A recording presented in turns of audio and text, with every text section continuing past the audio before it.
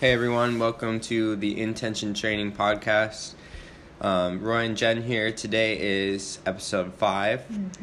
We are going to cover caffeine and supplementation to start, and then we'll get into a few questions we got via Instagram. We really appreciate when you guys give us questions. It's a good platform for us to be able to answer those and not have to type until our thumbs fall off. So... just a disclaimer here too. What we're gonna talk about here is what we've read, what we've heard.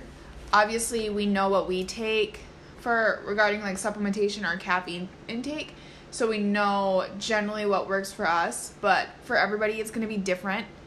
So take what we say lightly here and just try new things, and then. You can always do like trial and error with supplements, so nobody's going to give you a penalty for that. Yeah, I think it's important to just see how you respond to things. I have never really kept a journal, but some people swear by that. So that would be an option, but she's right. A lot of the research is conflicting and nothing is super definitive, but we read up on it and we're hoping we can give you guys some value and some guidelines as to at least how to approach caffeine and kind of change your mindset around. We kind of want to get away from the typical 9-to-5 college student mindset of where if coffee or caffeine is something that's just going to get you through the day or things like that, or it's like a immediate boost with no consequences. We kind of want to get away from that, so that's what we're hoping to do today. And we're hoping to look at caffeine through the realm of performance, not only in the weight room, but just in general. Most of the stuff we're going to be talking about today are classified as ergogenic, which just means it helps with performance. So if you hear that term thrown around, that's what that means. Like, it would be used as, like, caffeine as an ergogenic aid, as in it helps you perform. Mm-hmm. So that would be the context in which it would be used. All right, should we get into it? Yeah. So I guess, like, one thing to cover first would be that supplementation is not a replacement for food or a well-rounded diet, whatever that may look like for you, depending on if you're vegetarian, vegan, pescatarian, or I guess keto. Yeah, another thing is, where you live plays a huge role too. Us here in Minnesota, it's going to be key for us to get in vitamin D because we're not seeing the sun ever, and we're basically living in the twilight zone. Yeah, so we would use supplements to just cover those missed spaces in our diets. One way, this is kind of an inaccessible way, but one way to understand what your body needs, what it may be lacking, is to get blood work done. So if you ever have the opportunity to get blood work done and see maybe where your levels are low or high, that's a great way to base your supplementation off of, what your body is actually telling you that it needs. But that's just a disclaimer there to say that supplementation is not a replacement for food. Yeah, and I think it can be really fun to experiment with and try new things, but also I think it's good to take kind of a minimalist approach, and minimum effective dose is going to be huge in both saving money and just being as efficient as possible. And our bodies can do incredible things, and they give us most of what we need. So really, like Jen said, this stuff is mostly just to fill in gaps that you have based on how you eat or other habits or predispositions you may have based on genetics or things like that. Should I start? Yeah, go ahead. Okay, so I looked at an article called Caffeine for Strength Athletes on EliteFTS.com by Tony Montgomery, who actually owns a supplement company. They got some good stuff if you want to check them out. It's Supplement Zero, right? Subject Zero. Subject Zero. Yeah. So when thinking about caffeine for strength athletes, he notes that caffeine improves perceived effort, neuromuscular function, improves muscular strength and endurance, and improves recovery from tough workouts. He notes that it can easily be abused. You develop a tolerance to caffeine, and it can really mess with sleep patterns and ability to fall asleep. He also says that it may assist in inducing adrenal fatigue, which is big in overtraining, but more research is needed on that front. So how caffeine actually works is caffeine binds to adenosine receptors, which results in reduced pain and effort perception and enhanced neuromuscular function. He gives some recommendations. He says that roughly 3 milligrams per kilogram of body weight, and those of you who aren't familiar, a kilogram of body weight is 2.2 pounds roughly. So he says that's a minimum dose needed for any ergogenic effect, and that 6 milligrams per kilogram of body weight 30 minutes prior to exercise is the sweet spot. So for me, I did the math here. I weigh about 175 pounds, which is about roughly 80 kilograms. So the ideal dose for me, in this case, if we're using 6 milligrams per kilogram body weight, would be 480 milligrams, which seems insane to me. The Mayo Clinic recommends no more than 400 milligrams of caffeine daily. Just to put this into context, I believe a Monster has 140 milligrams, so that would be like 3 Monsters and then some, and some coffee and some tea. So I wouldn't go with that. I would more stick to the Mayo Clinic guidelines. Yeah, but he also notes that caffeine can play an important role in the recovery process as well. Caffeine that's ingested in a recovery period following a hard training session can reduce soreness, which is pretty cool. Just for reference for you guys, 100 milligrams of caffeine is in about an 8-ounce cup of coffee, depending on how you brew it, dark or light roast, things like that, and about 35 milligrams in a cup of green tea. So that's some easy knowledge you can use to start kind of tracking and just being more aware of how much you're putting in your body, because I know I used to drink like an entire pot of coffee for a while, and I had no idea what I was doing to my body. Caffeine tolerance develops in about if the same amount of caffeine is ingested for 20 days. So if you do that and you develop tolerance to a certain amount of caffeine, its effects will be lost over that time. So to best utilize the benefits of caffeine, you need to kind of cycle it and be aware of when and how you're using it and how much you're taking in. I like to base my use on the demands of that day. So if I have a particularly hard training session, maybe I'll have more caffeine that day. If I am resting, I might have none, or I might just have a cup of tea or something like that, which can be hard, but something that's been helping us a lot is having decaf coffee instead of regular coffee. Doesn't taste as good, but it pretends, and we are thankful for that. So that's another option. One huge thing that I don't think a lot of people know is that the half-life of caffeine is 4 to 6 hours. So that means that half the amount of caffeine you ingest is still going to be in your bloodstream 4 to 6 hours later. So for example, if I have, like we said, an 8-ounce cup of coffee has about 100 milligrams of caffeine, give or take. If I have an 8-ounce cup of coffee at 3 p.m., it's likely that 50 milligrams of caffeine are still going to be in my bloodstream at 9 p.m. So you have to take that into account. How I try to look at it is I try and cut off my caffeine intake, or at least switch from coffee to tea at a certain time each day based on when I'm going to be going to bed that night. And obviously you can't predict that every night, but just you got to do your best and be aware of these things. So I wrote down some recommendations, some key takeaways from this article. Beginning with, don't sacrifice sleep for caffeine, because sleep is the most important supplement of all. And that's a natural one that we can easily implement. So don't sacrifice sleep for caffeine. Explore stimulant-free options on days when you have less demanding training or tasks. So if you have yes. So I'm doing like crazy hand motions over here. I just want to say that some people are fast caffeine metabolizers. My dad is one of these people. He can have a cup of coffee and go to sleep. He used to drink coffee till like 6 p.m. and go to bed at like 9:30. So this is just another example of us saying, like, you really need to figure out what works for you. And I'm not saying that if you do metabolize caffeine fast, that you should be drinking it until 6 p.m. But that's just another reason to be wary, because that is still caffeine in your bloodstream, and that is going to put you in a parasympathetic state. A little bit. Caffeine? Give or take. Wait, parasympathetic is... Caffeine would be sympathetic. Sympathetic state.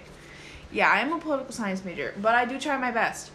But yeah, so if you are not feeling the effects of caffeine, that does not mean to have more caffeine. Yeah, that's true. And I think just on the point you just made with your dad, I think the fact that he's able to go to bed after drinking coffee at night doesn't necessarily mean he is metabolizing it faster, which could be true. He could metabolize it faster than most people, but also he probably has a high tolerance at this point. And some people might be able to fall asleep better with caffeine in their bloodstream. I'm not exactly sure how that works, but yeah, he passed that down to me, so I know that getting up in the morning, a cup of coffee is not going to fix my tiredness problem, and so I'm less likely to go overboard with caffeine. And I'd rather get more sleep because I know that's actually going to have me waking up feeling ready to go. Yep. Back to the recommendations. So I was starting to say that you're going to want to explore stimulant-free options on days when you have less demanding tasks. So if you just have kind of a light day, then I would recommend sticking to green tea or herbal tea, Gatorade, sparkling water, nootropics, decaf coffee, etc. And save your caffeine for higher demand training days, because not only will that help you on those lighter days when you don't need that stimulation, but when you do take it, it'll have a greater effect and have greater benefit for you. And another thing that you can consider taking are nootropics. So nootropics are drug supplements and other substances that may improve cognitive function, like executive functions, memory, creativity, or motivation. This is from Wikipedia, but I have taken the nootropic from Subject Zero, and that has a mushroom blend in it. And one thing to note here is that nootropics are stimulant-free, but I did personally experience a heightened level of focus, and they're pretty gross. If you get a nootropic and it tastes good, that's likely because there's a ton of fillers in there, rather than the ingredients that you're paying for. So another thing I would recommend are taking like nootropics, and there's a lot of different mushroom supplements. You're going to want to make sure that those are dual extracted. This is all just the nitty gritty of it. But another thing to consider here is nootropics, and this is good especially for studying and days when you have to sit at the computer or, get stuff done. Yeah. Something that I was going to save for later when we got to like pre-workout and amino acids and whatnot, but I think we should note ahead of time in case it comes up before then, is that a lot of supplements contain what are called proprietary blends, which basically means that the company is not going to disclose to you exactly what or how much is in the product. They will give you a list of ingredients, but there won't be how much. So that is when it becomes really hard to actually know which ingredient is doing the trick, what's worth your while in taking and what's not. That doesn't mean you shouldn't have proprietary blends, but you need to be aware of that phenomenon in the supplement industry. I have a few more recommendations here. If you're currently overdoing it with caffeine, I've definitely been there. Try to wean yourself off of it and to reestablish your sensitivity. Like I said, if you are able to bring down your caffeine intake, when you do decide to take it, you'll see huge benefits. You'll feel really energized, and it'll just be that much better for you. So how I have approached this, and I've been doing this for the past couple of weeks actually, is just tracking my caffeine consumption. So it's pretty easy if you have typical sources where you get your caffeine. It's not that much to keep track of if you know that a cup of coffee is about 100 milligrams, green tea is about 35 milligrams. That's typically what I stick to. Sometimes I have amino acids, and that's going to be about 100. So referring to that Mayo Clinic upper limit of 400 milligrams, and that's going to be dependent on the person. If you take more than that and you don't experience any adverse effects, I still think it would be good to wean yourself off and reestablish a sensitivity, but that might mean that your upper threshold is larger than that. So if you have like a planner or anything that you use each day, even in your phone maybe, just write down the amount of caffeine you're using and try to establish a new habit for a week or two, and then on a day where you know you're going to need a big boost, that's when you can put in a big dose of caffeine again. And that doesn't mean you can't have any caffeine for the time being, but just be conscious of it and try to bring it down for a period of time. Yeah, if you're like going to the gym and you're noticing that you're not having a great workout unless you're having like a Bang or a Monster or a 3D before your workout or during your workout, then something is definitely wrong there. Yeah, and not even workout, like work shift, anything. Yeah, if you need multiple caffeine sources to get you through your day, every day, then that's something that I would talk to my doctor about and I would work on. I think that might be a lot more common than we know, and I don't know that I would first. In some there are special cases. Obviously, I can actually speak to that in that. Just thinking about it now, when you brought up that point, as I have been trying to wean myself off caffeine these past couple weeks, I noticed that I'm like, if I don't have amino acids at the gym, I feel like different. I feel off for a second, and it takes a minute to kind of acknowledge that and realize that that's probably not very rational. And I've in the past have always brought something caffeinated to the gym and something caffeinated to work and school. So if I'm leaning on that to get me through those things, that's probably not the healthiest thing. I'm someone who doesn't want to depend on anything. I try to be really conscious of that, and that doesn't mean I don't utilize stuff. I take medication. So I just think you have to be mindful of how you're using it, and I think it's valuable to know that you can get through the day without using anything, you know? And that's not to like down talk on people who are dependent on medication and stuff, because you do need certain things to live. Well, yeah, no, I am. Yeah. I mean, I use medication each day. I'm not trying to say, I am by no means trying to say you should wean yourself off your medication. I'm talking about caffeine only in this context. Like ergogenic aids. Yeah, exactly. Should we move on? Yeah. So what did you have next? So, for me, I guess I was just talking about it, like in my notes, some common supplements that people take.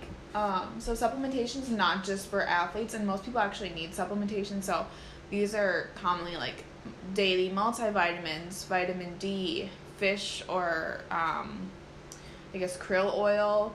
There are joint health supplements, heart health supplements, and these are pretty widely inaccessible.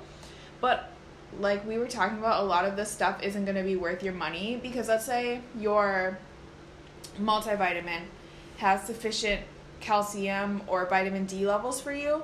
Taking more vitamin D isn't going to be like a super effect. You're just going to pee it out because you don't really need more, and your body doesn't know what to do with it. Yeah, just on multivitamins, that's an important thing to touch on, is they kind of get a bad rap. It seems, just because people always say, well, you don't know exactly how much you're absorbing, which is true. But I kind of look at it as like an insurance policy. Like, that's kind of your backup. At least you're getting a baseline there. And it can't hurt. And they're like $3. So I would recommend a multivitamin, because why the hell not? It's $3. You're probably going to get something out of it. That's what I it's really, it's also like really not that deep, because you can take like a kid's chewable 3 times a day. I mean, that's obviously going to be a little bit more expensive to like upkeep, but adults typically need like 3 times the amount as children do. So you can really, it's not as specific. You'll go and you'll see like multivitamins for men, multivitamins for women, multivitamins for children, like for all of these different things. And it's really best to just keep things basic there, because paying more money for a really fancy multivitamin isn't necessarily going to boost your health. And this is kind of adjacent to what I was talking about before with the proprietary blends. You don't know exactly how much you're getting of all the ingredients there. It'll tell you how much of a daily value is in there. But again, there is some truth to the skepticism when people say you don't know how much you're absorbing, you're going to pee some of it out. That is very true. So don't rely on that. But it's a good backup plan. And like I said, it's cheap and it's not going to do you any harm. So that's like the easiest one, I would say. Yeah, and like also something that's important before you purchase a vitamin or a supplement is thinking about why you need that, or why you need that supplement. Because I'll go to like CVS and look down the supplement aisle and I'm like, oh my god, there's tabs of cinnamon, like, oh, that's good for whatever, and I'm like, maybe I should take that, but I have cinnamon at home. But like one common supplement that a lot of athletes take is turmeric, and turmeric is supposed to be really good for joint health and relieving chronic inflammation, but you need large amounts of turmeric to get this kind of effect. If you're like cooking with it, right? Yeah, if you're cooking with it. And so if you're an athlete and you're trying to ease the inflammation that you get from training, or if you have any chronic condition that causes a lot of inflammation. Yeah, but specifically for training, your body is going to be making adaptations that require inflammation. Because you're going to be building muscle. So if I'm taking turmeric to ease that inflammation after a really hard training session, that's super counterintuitive because I need that muscle damage. There are other things I could try, like taking a hot Epsom salt bath. That would give me like a similar effect. But think about why you're taking a multivitamin and if that actually aligns, or not a multivitamin, supplement or a vitamin, and if that actually aligns with your goals. There's a common supplement called curcumin. It's derived from turmeric, and it pertains to joint health. So it inhibits systemic inflammation, supports the immune system, promotes heart health, and provides antioxidant protection. And this is more concentrated, I guess, than turmeric. It has a lot of anti-inflammatory properties, and that's something that I would suggest over turmeric, specifically the biocurcumin, because that's gonna, your body's gonna absorb that much better. But that's just a turmeric tangent. The main point here is think about why you're taking a supplement and if you actually need to be taking it for that purpose. Like, what else can you do? Do you need to take a supplement, or is that something that you can solve a different way? Yeah, that's good stuff. One thing you said that I don't want to let go under the radar is that athletes need muscle damage, which might sound counterintuitive, but the majority, actually all of what you're doing in the gym is actually breaking muscle down, and it's what you're doing outside of the gym to recover that's building that muscle up. That's when the nutrition comes into play. So like you said, taking an anti-inflammatory or being really conscious of trying to keep inflammation down might not be the best choice, especially directly after a training session, or if you're going through a particularly hard training block, or things like that. Another thing I wanted to mention that just popped into my head when you were talking about that is, I think this mindset that we're trying to convey to you guys about know why you're taking stuff applies to a lot of things within the fitness realm and just life, because, for example, doing things like stretching, foam rolling, the research is mixed. Like, some people, there's not a lot of concrete evidence that it actually helps you, but I think placebo is also a powerful thing. But what I'm trying to get across here is that foam rolling for 30 minutes every day, it's not going to help you. So if you think you're doing that to improve your performance, you're wrong. That's not the fact. The same way that if you're taking a certain supplement to try and achieve a desired effect, then it's not always going to be the case. So I think the bottom line here is that you should, as best you can, seek out knowledge on anything you're going to implement in your life and try to be conscious of how you're reacting to it and if you're getting anything from it.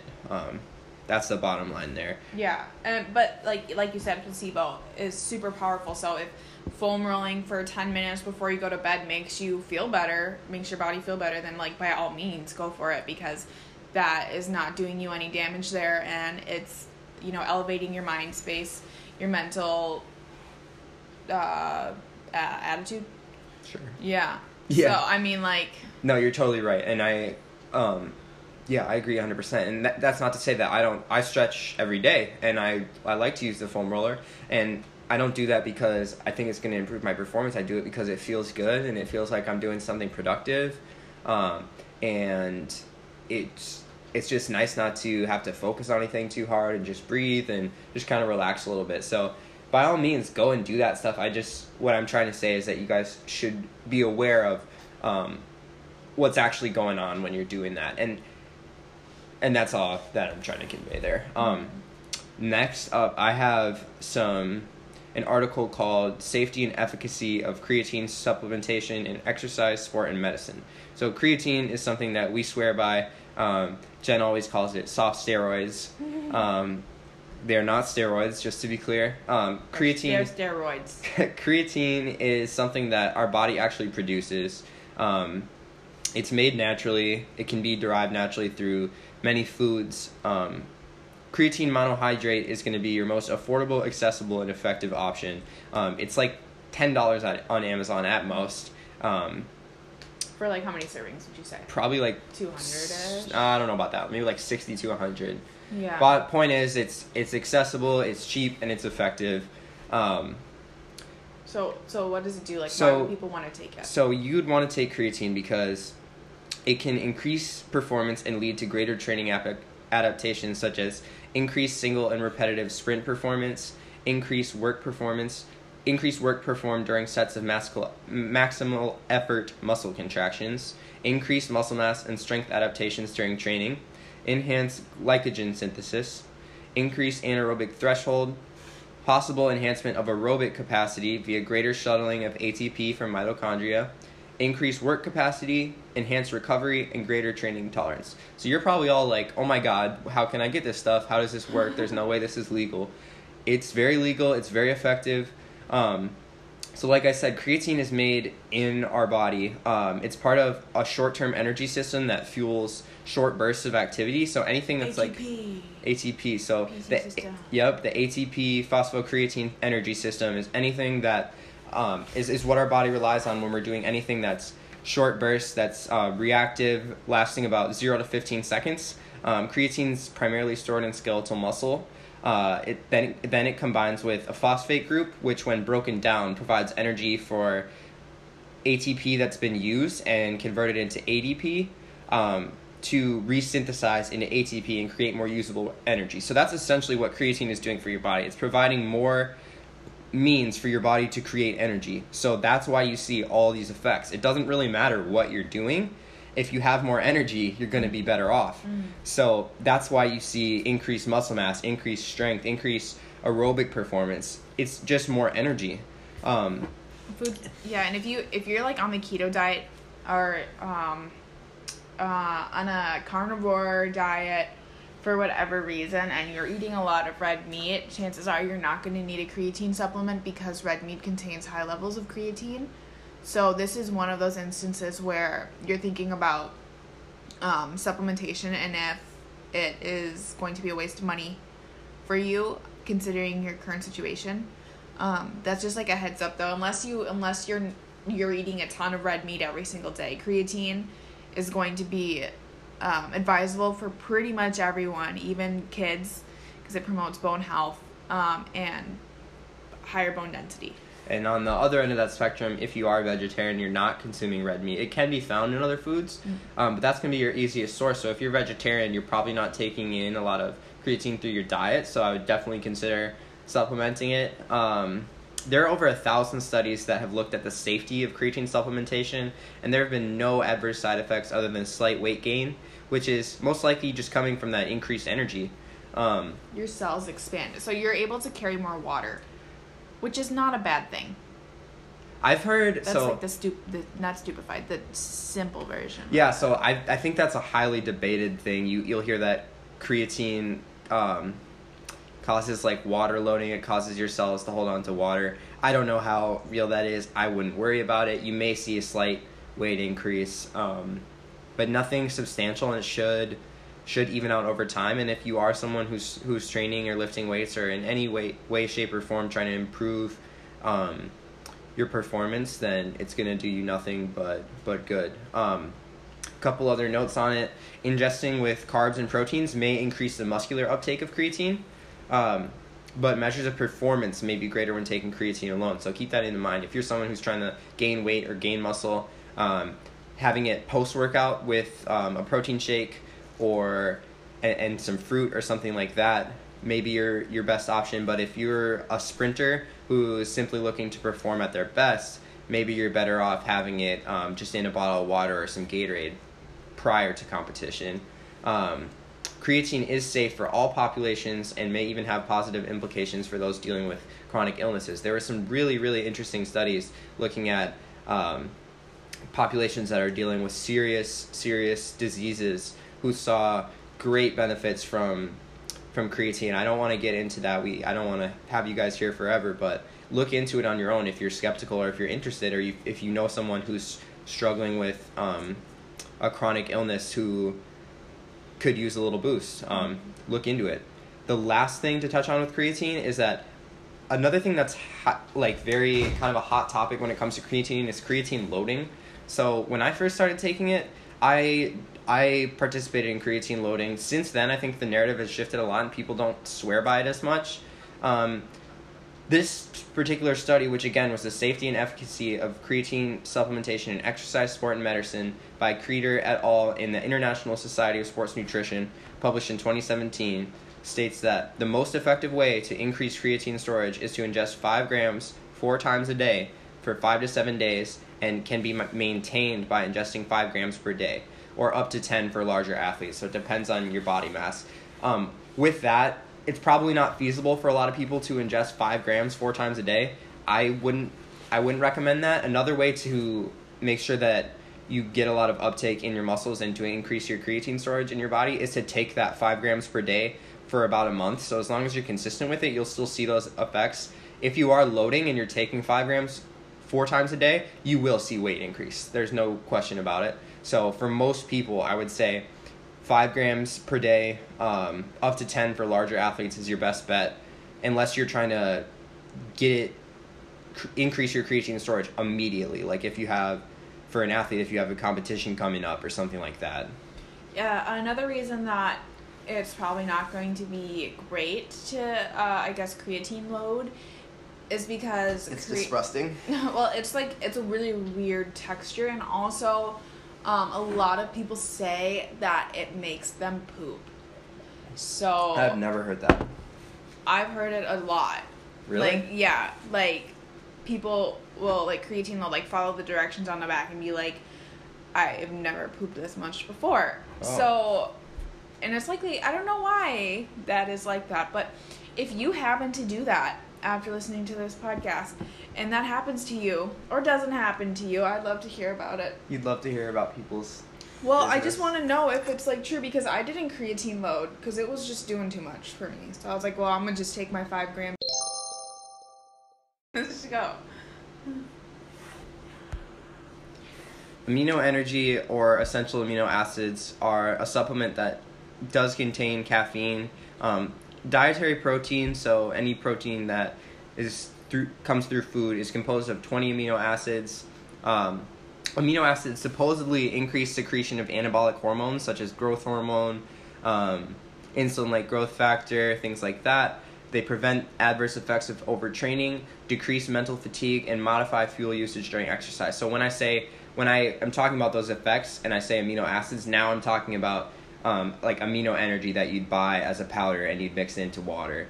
So those are what is supposed to happen. I have some notes on specific amino acids that people like to supplement, just some of the common ones. So tryptophan is one that you'll see people supplementing on its own, which is a precursor to serotonin, and serotonin acts to suppress pain. Therefore, tryptophan is often supplemented with hopes of decreasing pain during times of intense exercise, though studies have shown mixed results at best when looking at things like time to exhaustion, so I don't think tryptophan is worth your while for most people. Another common form that many people take is branched-chain amino acids. That's going to be another common one that you might see in a strawberry flavor or a powder that people are taking pre-workout. So during prolonged bouts of exercise, and that it's important to note that aerobic exercise doesn't refer strictly to cardio. If you're in the weight room and you're moving between sets fairly quickly, any bout of exercise that lasts beyond 1 minute relies almost solely on aerobic energy. So aerobic exercise is not just running, swimming, things like that. Your aerobic energy system contributes to all efforts pretty much from the get-go and then takes over after about a minute of exertion. So during prolonged bouts of exercise, glycogen becomes depleted. This leads to more reliance on branched-chain amino acids because your body doesn't have carbs or glycogen / glucose to call on. So it's going to rely on branched-chain amino acids and fats. That's what you're going to start using as energy. Some researchers believe that serotonin leads to fatigue, and branched-chain amino acids directly compete with tryptophan for entry to the brain. So therefore, BCAA supplementation should hypothetically decrease or delay central nervous system fatigue and enhance performance in prolonged aerobic bouts. However, most studies show that branched-chain amino acids do not increase time trial performance, cognitive performance, mood, perceived exertion, or the ability to exercise in high heat, which are all claims that have previously been made or that you might see on the side of a bottle. So, with that said, branched-chain amino acids might be worth your while if you're just looking for something that tastes good, that has a little caffeine to give you a little boost. But if you're looking to truly enhance performance, you're probably not going to get what you need there. I will kind of try to expedite here. I'll skip through a few of the ones and just go through the most popular ones. Glutamine is another amino acid that is taken as in a supplement form often. So it's marketed as important for immune system cells like lymphocytes and macrophages, which decrease with prolonged exercise. Lymphocytes and macrophages do, and those are important for our immune system in clearing debris and any waste and preventing infection and things like that. But there's little documented support for immune system support through glutamine supplementation. Glutamine does stimulate muscle glycogen synthesis, but has not shown to be better than just carbohydrate intake on its own. There's no ergogenic effect on strength or muscle mass, so glutamine on its own is probably not worth your while either. Last one that I'll touch on that is an amino acid that people tend to supplement on its own or is contained in, this one specifically is contained in a lot of energy drinks like Red Bull and Monster. It's called taurine, and it plays a role in metabolic processes such as heart contraction and antioxidant activity. Studies show that taurine, in this study, they specifically drank Red Bull, increases stroke volume during the recovery period after exercise. So what that means is that your heart is pumping more blood to your tissues, but they didn't test performance in this particular study. In a different study, taurine supplementation for 7 days increased VO2 max, time to exhaustion on a cycle, mostly due to antioxidant properties. So that's pretty interesting. Taurine may be able to increase VO2 max, which has big implications for people in aerobic sports. Lastly, so amino acid cocktails refer to anything else you may see, like essential amino acids or things like that on the market. Do you want to talk about your thoughts on the essential amino acids that we take? The supplement? Mm-hmm. So the recommended use is anywhere from 2 to 6 scoops, depending on. So what is it first? Why do we take it? Well, okay, to be honest, the reason that I take it is because it makes my workouts more fun. Like, I like to have a nice, fun drink while I'm working out without buying a $3 energy drink. I also mix my creatine in there, so that is, like, my intro workout shake, as in middle of the workout. I do notice that I feel, like, more awake. Sometimes I typically only take 2 scoops. So keep in mind that I said a serving size is anywhere from 2 to 6 scoops. I noticed that at 3 scoops, I begin to feel a bit tingly. So my threshold for it is pretty low. I'm not sure if it has beta-alanine in it, which I don't think it does. Yeah, that beta-alanine is something commonly found in pre-workouts. It's going to make you feel tingly. But yeah, I guess it's more of like a placebo thing there. Mm-hmm. It's pretty expensive if you get it online. We get it from Costco. We get 62 servings for $20, which is a really good deal there. But it can be easily supplemented with, like, Gatorade. Or, like, I would be fine. Yeah, definitely not necessary. The biggest thing is the caffeine there.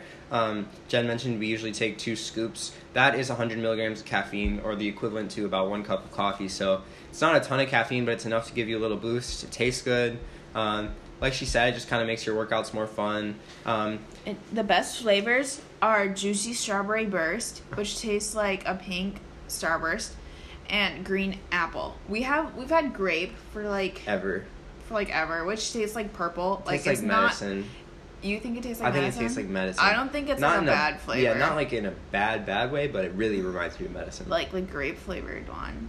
But I would suggest Juicy Strawberry Burst or Green Apple, and even like the chai latte one. I used to put that in my coffee, which is like a lot of caffeine, but it's good. Yeah, they have a ridiculous amount of flavors. We go with, I think ours is Optimum Nutrition. That's the brand, so check that out. It can be a good option for sure if you want something to bring to the gym with you. I don't know, like sometimes I'll drink coffee in the gym while I'm working out, but I don't think it's always conducive to the best workout. Like hot coffee while you're working out, it's just not always the best thing. So definitely check that out if you want some caffeine for your workouts. A little bit on the research here. So like Jen said, we mostly take it because of the caffeine and because it tastes good, but the research says that it may increase DOMS, or delayed onset muscle soreness, so might help slightly with recovery. It may also slightly help with anabolism, which just means an anabolic process is anything that is building up. Catabolic is anything that's being broken down. So anabolism would refer to building muscle, building strength, things like that. The research is really mixed on this stuff, so I wouldn't take it to heart. Most amino acid supplements contain caffeine, which is why we take them, and because they're yummy. But if you're looking to significantly increase strength gains or muscle mass, you're probably looking to amino acids for the wrong reason. But if you're looking for something that's just going to get you a little hyped up pre-workout or during your workout, or really you could take it any time of the day, it's a good option. And the last thing I had before questions was pre-workout. I have some notes on pre-workout. Did you have anything else you wanted to cover? I guess we touched on everything. I think, like, for me, I take a women's multivitamin. I take vitamin D. I just take one because there's a little bit in my multivitamin, and then I eat a lot of fruit. I take a fish oil, and a lot of people are really picky about their fish oil brands. I get mine from Aldi. It's like $5 for 60 capsules. And then that's it. That's what I take. And I take caffeine. I really like to depend on my food for nutrients, so I am taking in vegetables, fruit, getting my calcium through something, hopefully. I don't know. I'm lactose intolerant. So, but I think it's important. That's all I'm taking. And I take creatine every day, 5 grams. Yeah, that speaks to minimum effective dose. Just take what you need, and does not need to be elaborate. Doesn't need to be expensive. All right, want to move on to questions? Well, I have a few notes on pre-workout, which is another really common thing you'll see in the gym. You'll see all the bros dumping powder in their mouth, swishing it down. Don't do it. Don't do it. You'll choke. Don't do it. We're speaking from experience. Mm-hmm. Even if you get it down, it's not pleasant. Anyway, so I have a couple studies here that caught me by surprise, because these studies all showed pretty significant benefits to taking pre-workout. I think that speaks to the placebo effect, in that if people think they're going to perform better because of something, they're going to perform better. That's just the psychological process that takes place, and that's going to occur in and out of the weight room.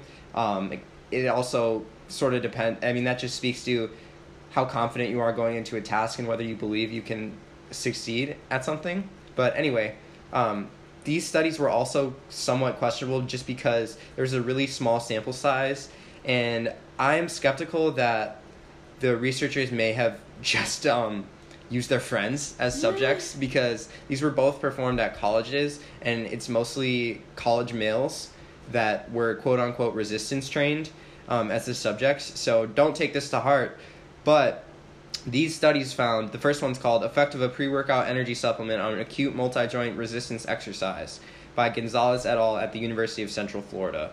They found a greater number of repetitions achieved by those who took pre-workout compared to placebo, greater average peak and mean power performance, and no difference in subjective feelings of focus or fatigue. The next study was called The Effect of Acute Pre-Workout Supplementation on Power and Strength Performance. This was by Martinez et al. By the Journal of the International Society of Sports Nutrition. Again, only 13 male subjects, so not a huge sample size. But they tested med ball shot put, vertical jump, 1 rep max bench, and a Wingate anaerobic power test, which is on a bike, and I've heard is just miserable. So I really don't recommend doing the Wingate. But in this study, pre-workout led to significant improvements in anaerobic peak and mean power values in comparison to placebo, but there were no improvements in upper and lower body power or upper body strength.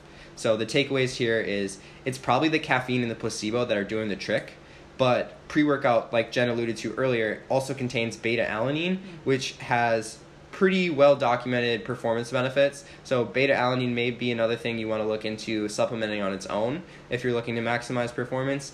But it's important, again, to note that most pre-workouts are proprietary blends, which means you don't really know how much of each ingredient you're getting, and they won't disclose it to you. So go ahead and try pre-workout. It's a lot of caffeine, so if you're taking pre-workout, just be mindful of that and try to monitor your caffeine throughout the rest of the day. I generally prefer amino acids. I haven't taken pre-workout in a couple years just because I don't feel it's necessary. Another thing is that beta-alanine, a side effect of beta-alanine, is it's going to give you the shakes. It's going to give you a tingling sensation, which some people find really uncomfortable. So if you are on the fence about it, it's definitely not necessary.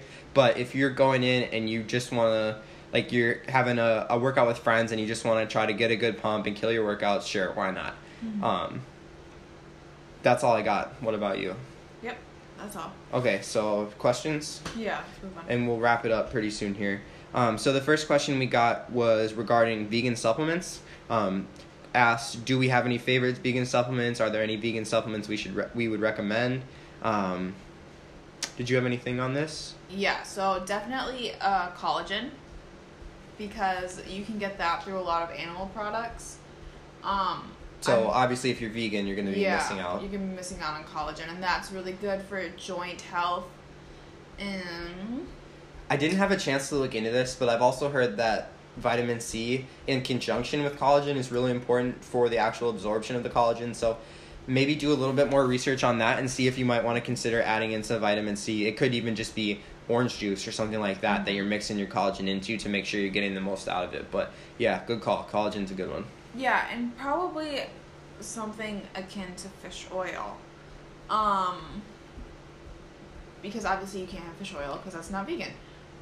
But, you know. Yeah, there are good ways. So why we take fish oil is it's an essential omega-3 fatty acid. So it's something that you can get through your diet, but it's very nuanced, and there are certain kinds of omega-3s you can and cannot get through your diet. So fish oil is really good for heart health. It's a really easy one to implement, and it's something that, like, we give it to our dog. My mom started giving it to me as a kid. Like, I think it's a good and important one. So obviously that's not possible if you're vegan. So sorry to throw that in your face. But you may want to look at your diet and make sure that you're getting enough omega-3 fatty acids, that you're getting a lot of good fats in your diet. Coconut oil, avocado oil. Yep. And olive oil. What is important to note there is that you're going to want to make sure that you're getting enough protein too, which it might be tough for a vegan because there's no animal protein like we said. So maybe look into a vegan protein powder. I have never taken vegan protein because I'm not vegan, but there are documented benefits to it. It's safe, it's effective, and having a baseline amount of protein is critical for anyone that just wants to live their best life and have a lot of energy and, you know, maintain their body weight and just build muscle. Yeah, and thrive, really. So anything else? Vegan supplements? I would say also calcium. with calcium, it's really easy to overdo it though. But yeah, just like a chewable maybe, or like dispersed throughout your day. That would be the only other one that I can think about. Yeah, other things, we mentioned vitamin D earlier. That's a big one if you're here in Minnesota like we are, where you don't see the sun much. It's another easy one to implement. It's fairly cheap. Other things that I think are important for everyone are just, so iodine is going to come a lot from just, you can get it from a certain amount from just table salt. And that's important for thyroid function, which regulates metabolism and energy. So make sure that you're getting enough iodine. Another thing for vegans that might be important is looking into iron supplementation. I don't have any insight as to what a vegan diet necessarily looks like or how much iron it would contain, but I would think that it may be lacking on iron, so I think that's something good to look into and possibly ask your doctor about.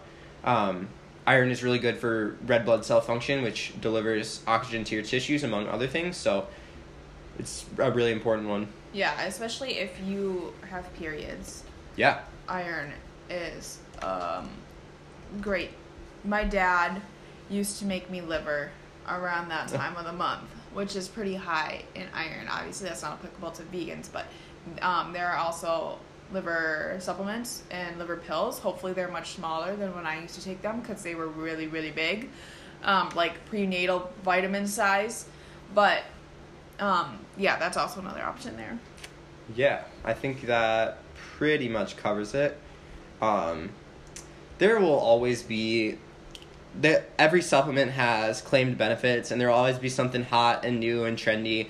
But like we said, you want to mostly rely on your food, and our body is able to do pretty much everything it needs. So really, you're just trying to fill in the gaps. Don't go overboard. Don't go buying.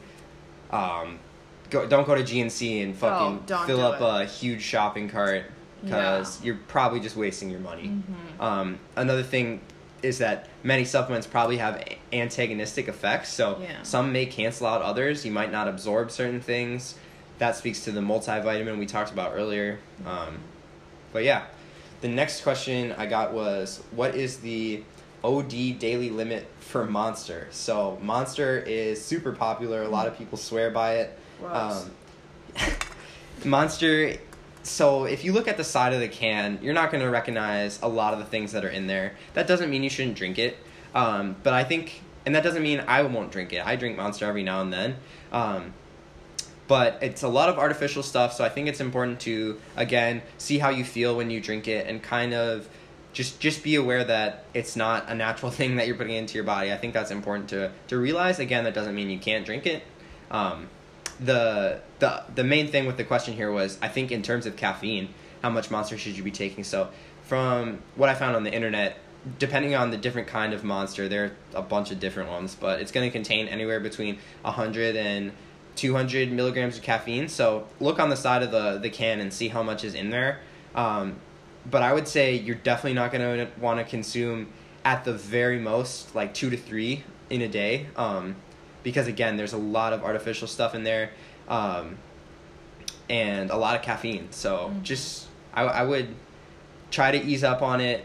Definitely not going to harm yourself if you have one. I would say 2 or 3 is probably pushing it. What do you think? Yes. And choose, if you're going to go 2 or 3, please don't do Monster. Please choose something tasteful. Yeah.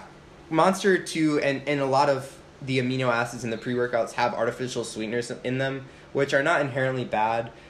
You'd have to consume an ungodly amount to actually see adverse effects. But with that said, many people do experience things like stomach aches when they have too much artificial sweetener. A lot of artificial sweeteners and alcohols are in things like gum. Yeah, gum, diet soda, things like that. And so if you experience stomach aches from that, that's another thing to think about. I don't even want to... Okay, someone asked me, and I don't even know if this is a real or fake account, but it's kind of a fun question. So, am I related or distantly related to anyone famous? And I want to ask you the same one. Do you want to go first? Me? Yeah. Yeah, I am. Don't lie. I I'm not lying. Are you actually? Okay. Do you know of anyone? I'm not related to Winona LaDuke, but if you know who Winona LaDuke is, she is. I actually don't. Who is that? She's an Indigenous activist. You could say that and everyone would believe you, though. I know, but seriously, true story here. She raised one of my cousins as her own, and so basically that's like my cousin. Let's see. No, I'm not. But Roy is related to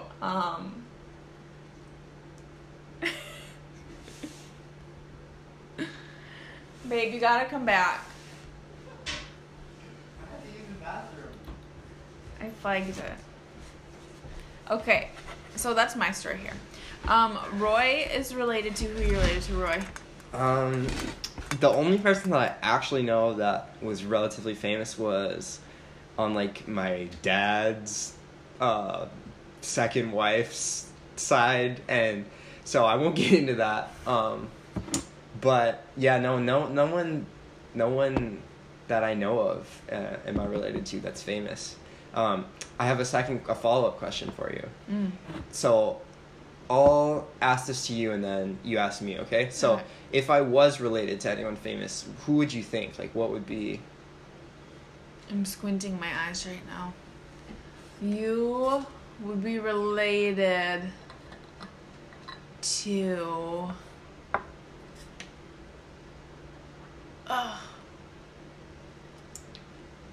Okay, you do me first.